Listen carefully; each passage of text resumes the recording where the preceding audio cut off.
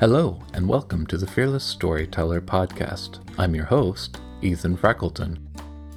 Have you ever noticed how fear stops us from creating and sharing our best work? Join the Fearless Storyteller as we explore the heart and soul of writing stories, songs, and scripts that sell with the people who write them. Each guest has their own unique hero's journey and insights into the intersections between limiting beliefs and success. What's my story?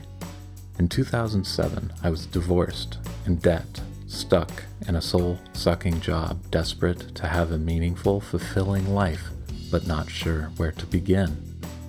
I made a simple choice at the time, to start honoring my yes and to start speaking my no. Consequences be damned. After all, how could my life possibly get any worse? I began the long path of becoming a professional songwriter, finding my fearless voice along the way.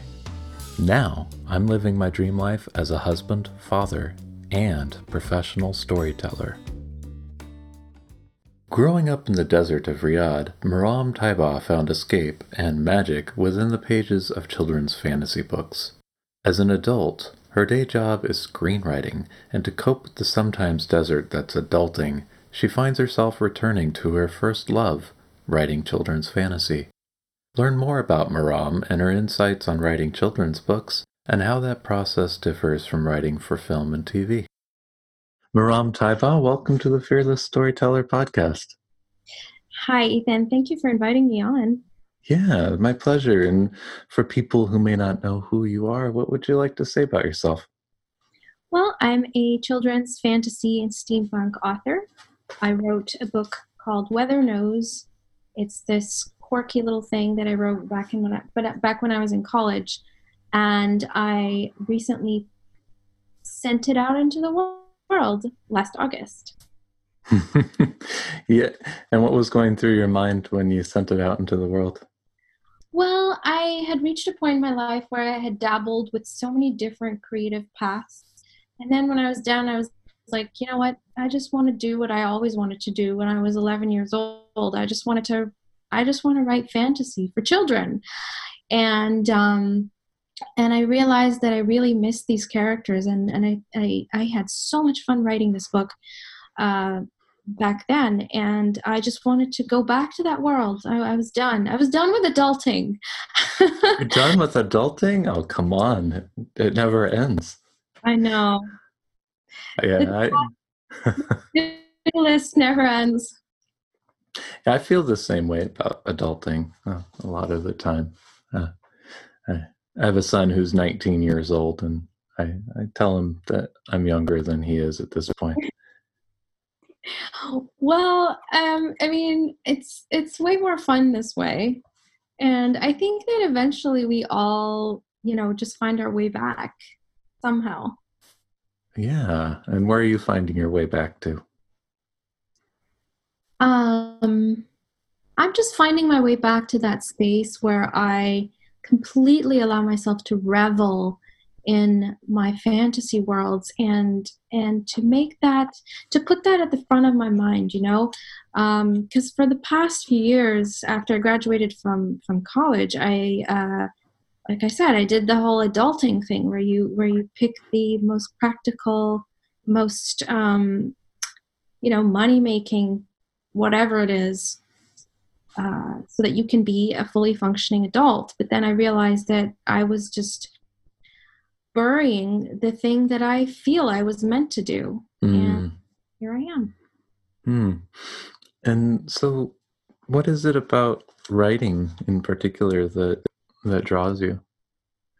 Hmm. I've been writing ever since I was very little. The conscious decision to work towards being an author came when I was about 11 years old. But I it came to me naturally because I was reading a lot when I was a kid, and I was fascinated by what writers were able to create, how real those people were, those characters. And I wanted to give back. Like, I wanted to be part of that group, that club. I wanted to create something and put it back into the world. And what were some of your inspirations? Was there anything in particular? You mean like authors? Yeah, or stories, or yeah. Yeah, I read a lot of classics. I started with the classics. I read the Charles Dickenses and the Jules Verne's and the Louisa May Alcott.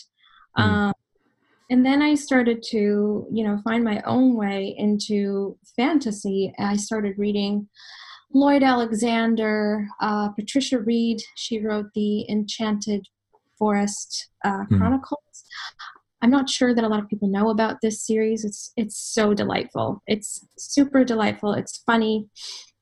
It's about a princess who doesn't want to behave and runs away and gets herself kidnapped by a dragon on purpose. mm. Uh, yeah, so I love those stories growing up, and I don't know. It's just I soon began to find my own voice.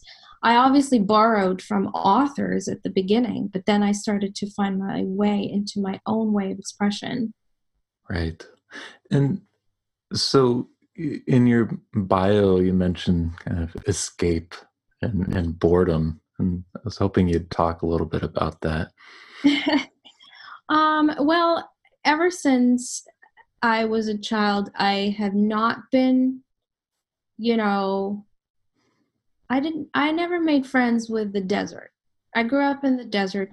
Riyadh is a desert city. It's arid, it's dry, and at the time when I was a child, um, the general kind of climate or mood of the country was, it always came off to me as gloomy.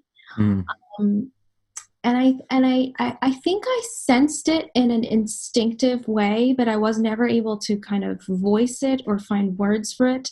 It's only in retrospect that I am able to put it in these words. mm, But yeah, I did find myself starved for magic, for beautiful things, for interesting characters and things that are outside of the normal daily life. And that's why books were sanctuaries for me. That's why I got lost in them so often. mm. And how did you come to have access to like books or stories? Did you have a reader in your family or a place to go? My mother Yeah. was the one who got me started reading. I remember the first time we were on a holiday in the United States, and we were in Los Angeles, and I remember her taking me to the bookstore for the first time and helping me pick out books. And she picked out the classics for me. I picked a couple of those contemporary Sweet Valley books. Hmm. But then she supplemented that with the classics that she knew were important for children to read and to get introduced into the world of literature.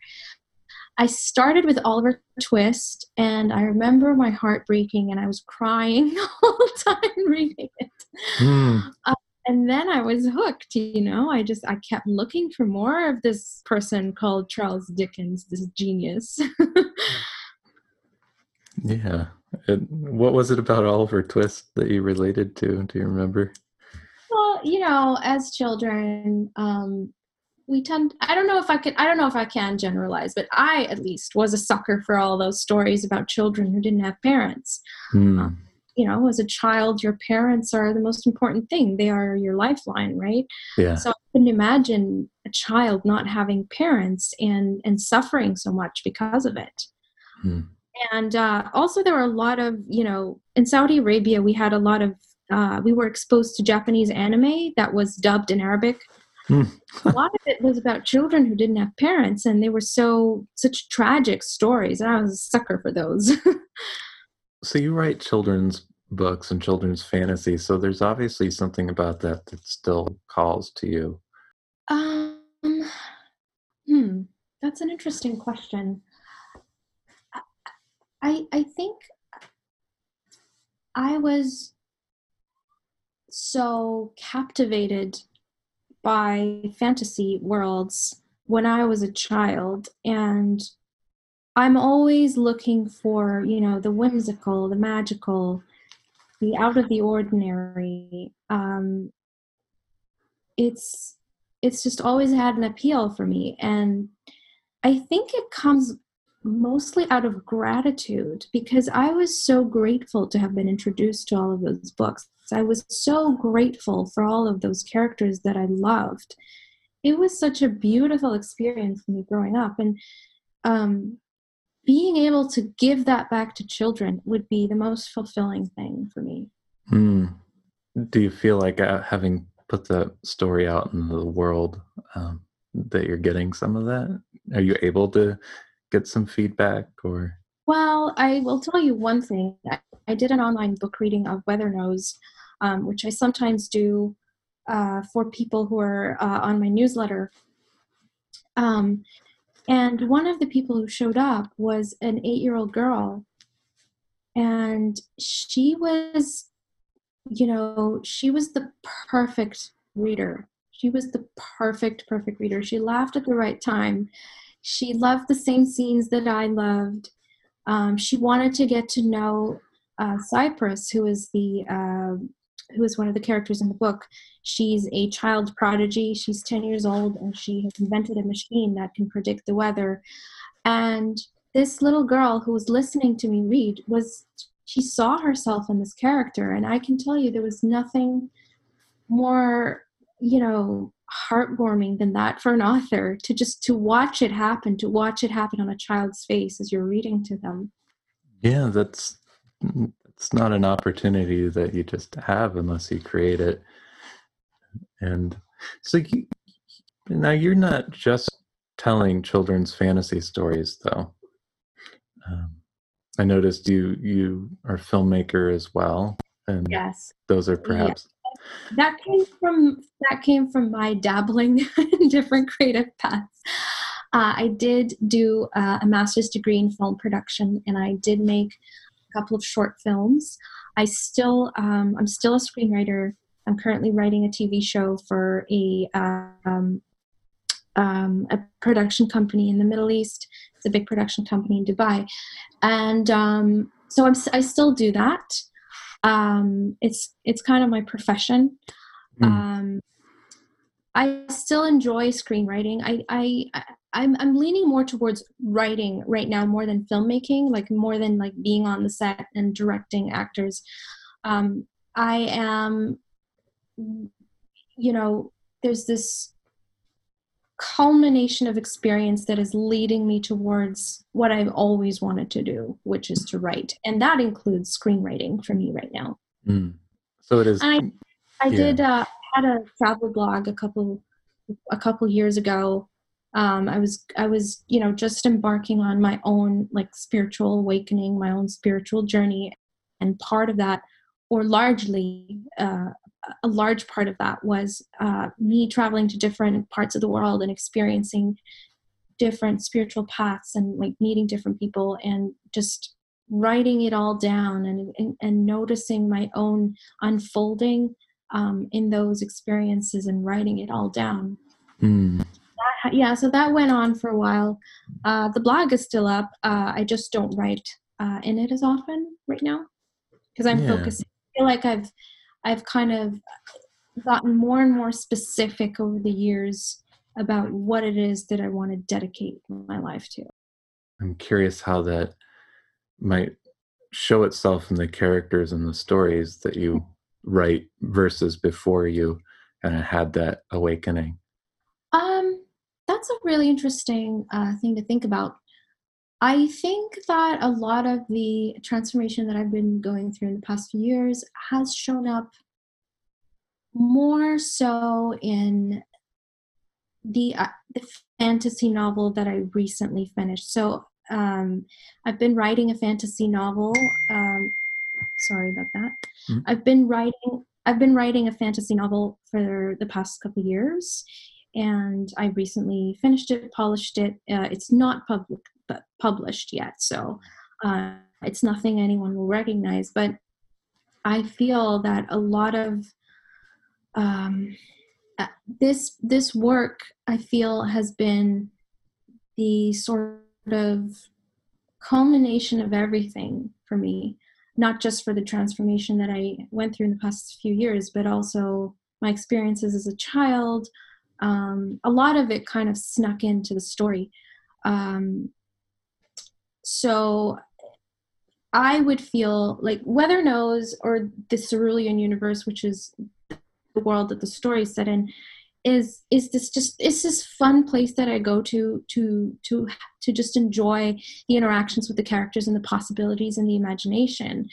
But I feel like this new work that I'm just now finishing, it feels like more of a representation of who I am than Weather Knows. And why is Although, that? although it is all me, like I would argue that it is all me in some way. It's just another aspect of me that is, playful and lighthearted and kind of disconnected from all of the experiences slash struggles, thrusts slash transformations that I've been through. Do you feel like you're showing more of yourself? Possibly. Yeah. I mean, here's the thing. I wrote Weather Knows when I was, 23? I was in college, and I hadn't, I was just, it was the space where I was just allowing myself to have fun and nothing else, right? And I wasn't in a space where I was observing my own, internal struggles or whatever. I'm sure that, some of me or some of my essence as a writer, crept into the story. But if that happened, it wasn't intentional. Whereas with the work that I do now, or this novel that I recently finished, it feels like there was a strong intention to express that. So that's the distinction that I would make between my current work and the Cerulean universe. Right. And in the more job oriented screenwriting for the production company, do you notice a shift in terms of how you connect with your writing? Well, it really depends on the project when it comes to screenwriting, because very often it's the producer's idea and they just want you to write the story. So I can't say that a lot of my essence goes into it. It does, of course, because I'm the one writing it and I do write it from my own point of view, but I don't have as much liberty to put myself into it as much as I would in my own work or a screenplay that, that I vibe with, or that I'm so inspired by. Sometimes you take jobs because they are jobs, right? Yeah. Well, I don't have a lot of guests who do like screenwriting as a gig, and maybe for people who are more don't have a lot of insight into that world, like how does that work? Like how do you collaborate on an idea where you're getting paid and somebody else holds the vision? Well, here's the thing. Look, I'm going to use this project that I'm working on as an example. So the producer who contacted me was someone that I've known for a long time, and she knows me. She knows how I write. She knows, my style and my sense of humor.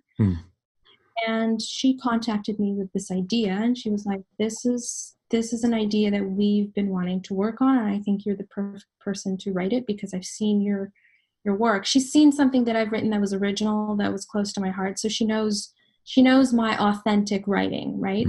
So she was like, I think that you'd be the perfect person to write this. Are you interested? And I looked at it. It was an interesting story, not necessarily something that would come out of me as an original piece. Like it's not something that I would think of to write, but I was interested. I was intrigued by the storyline.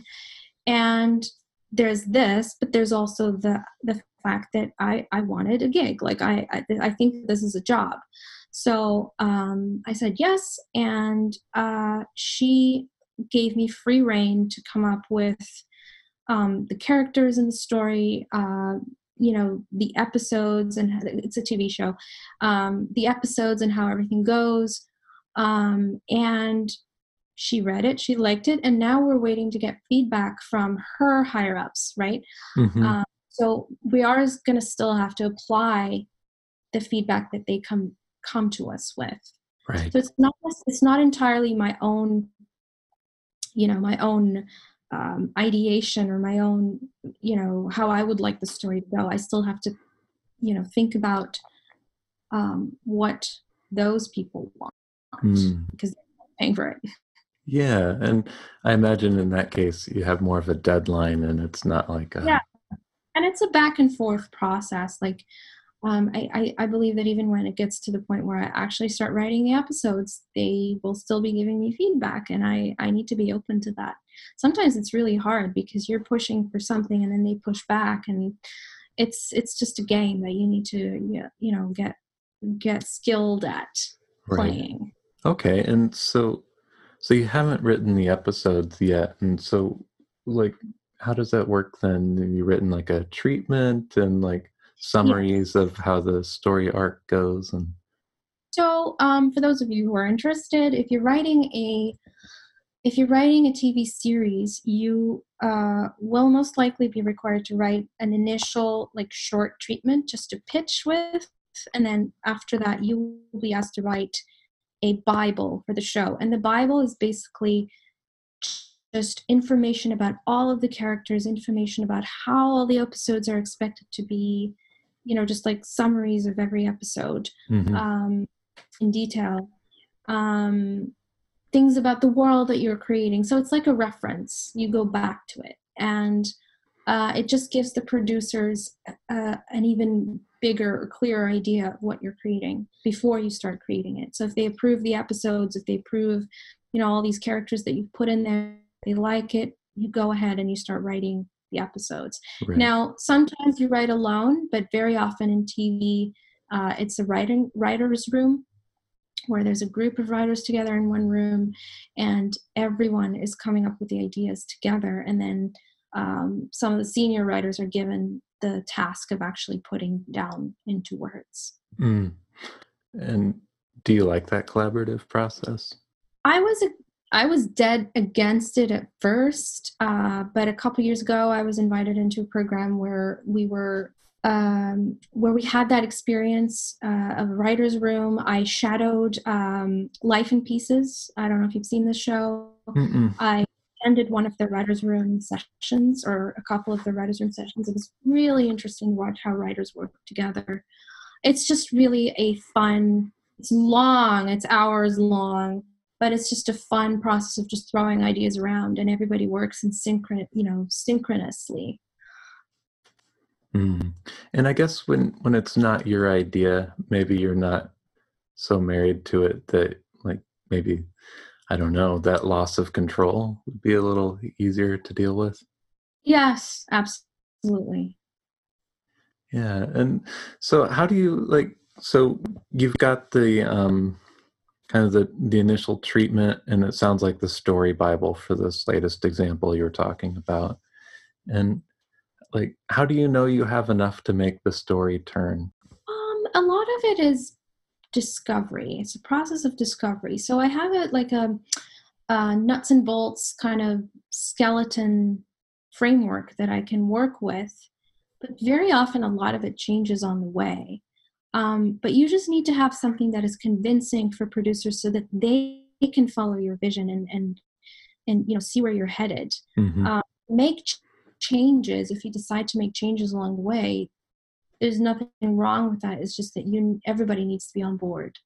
Right. And do you like write a little mini pilot episode or anything to test it out for Uh, yourself?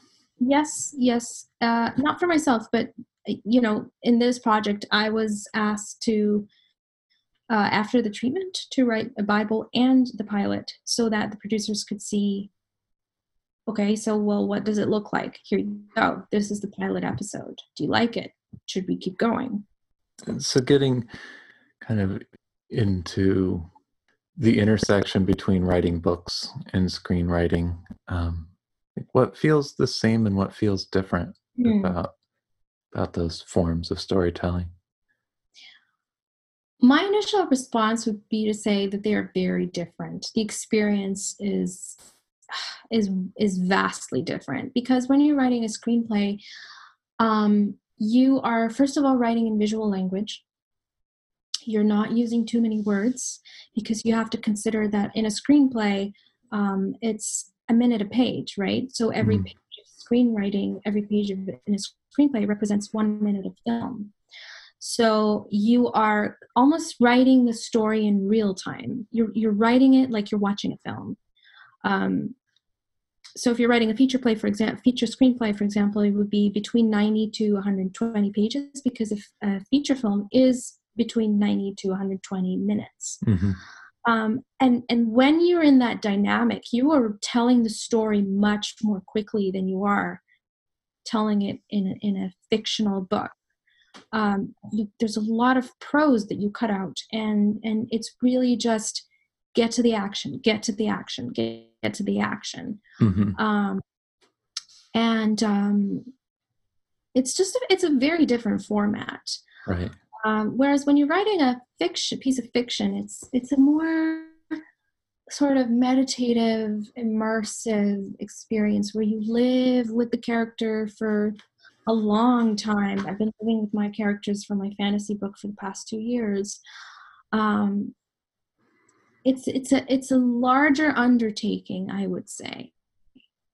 And I think in my experience, it has required more of me than a screenplay ever has. I like how you say you live with the characters, like it's immersive for you as the author, and you're not talking about the reader experience there. Yeah. Yeah, and I was thinking about the experience of the audience as you were kind of contrasting the two forms, right? Because I think it's immersive also reading a book, right? In terms of you get close to the character and Right. forge that. Yeah. Yeah, and think about it this way: when you're watching a film, it's 2 hours and you're done. You've had that experience for only 2 hours. It is poignant. It is intense.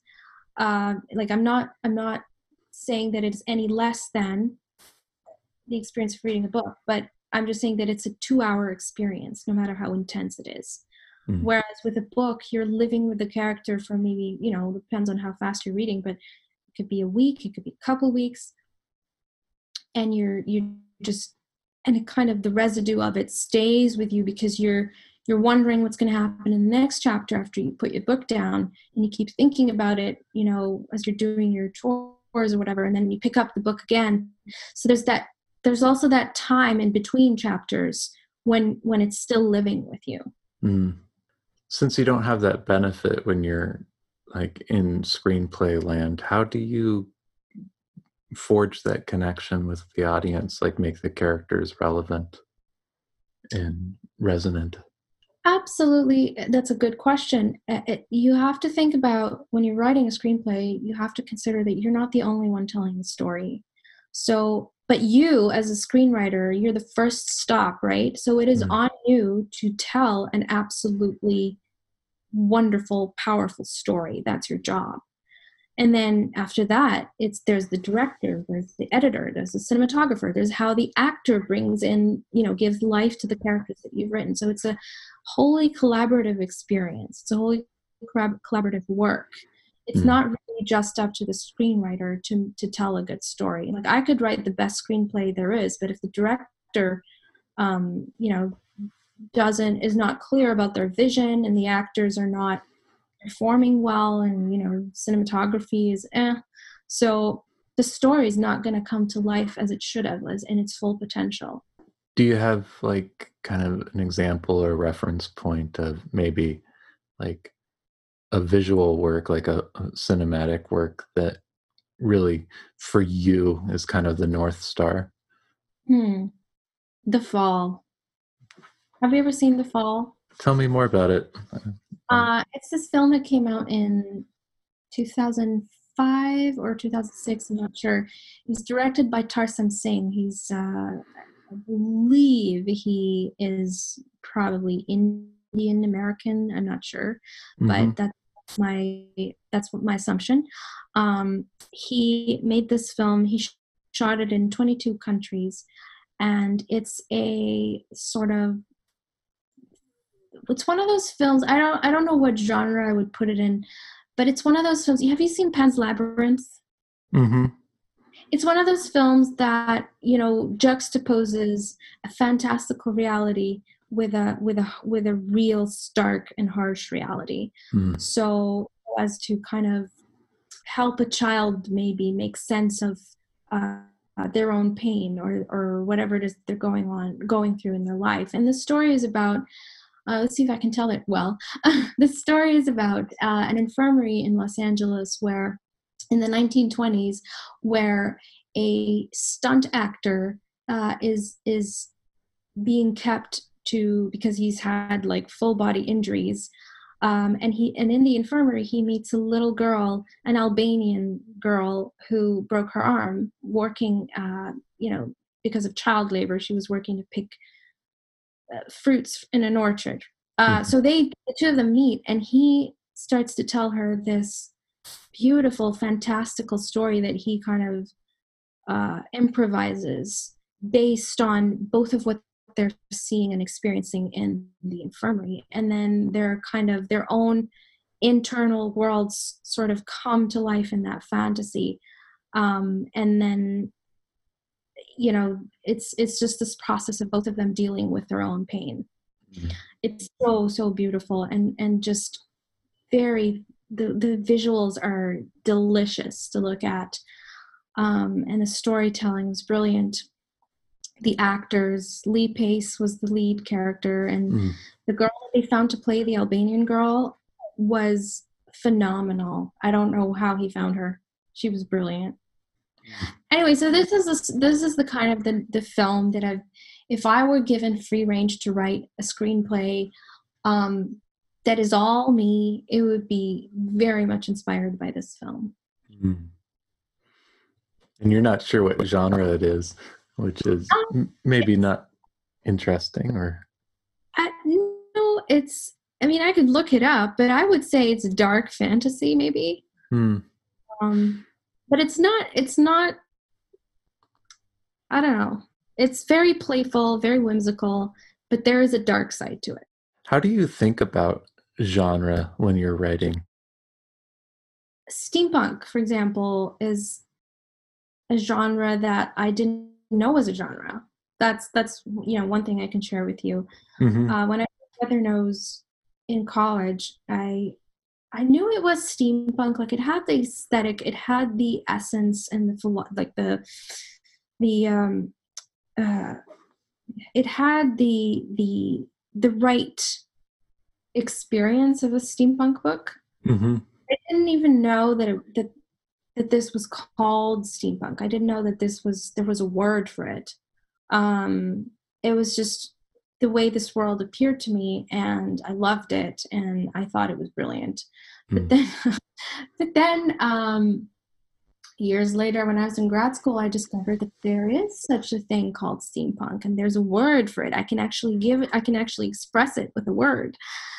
And I was blown away by that. I started to get obsessed with it and research it more and more. Yeah. And so, like, I know that steampunk, there's a very much a visual aesthetic to it, and even a fashion. But what's, like, beneath that? What's kind of the emotional resonance or some of those keywords that it brings up for you in terms of maybe what it makes you feel?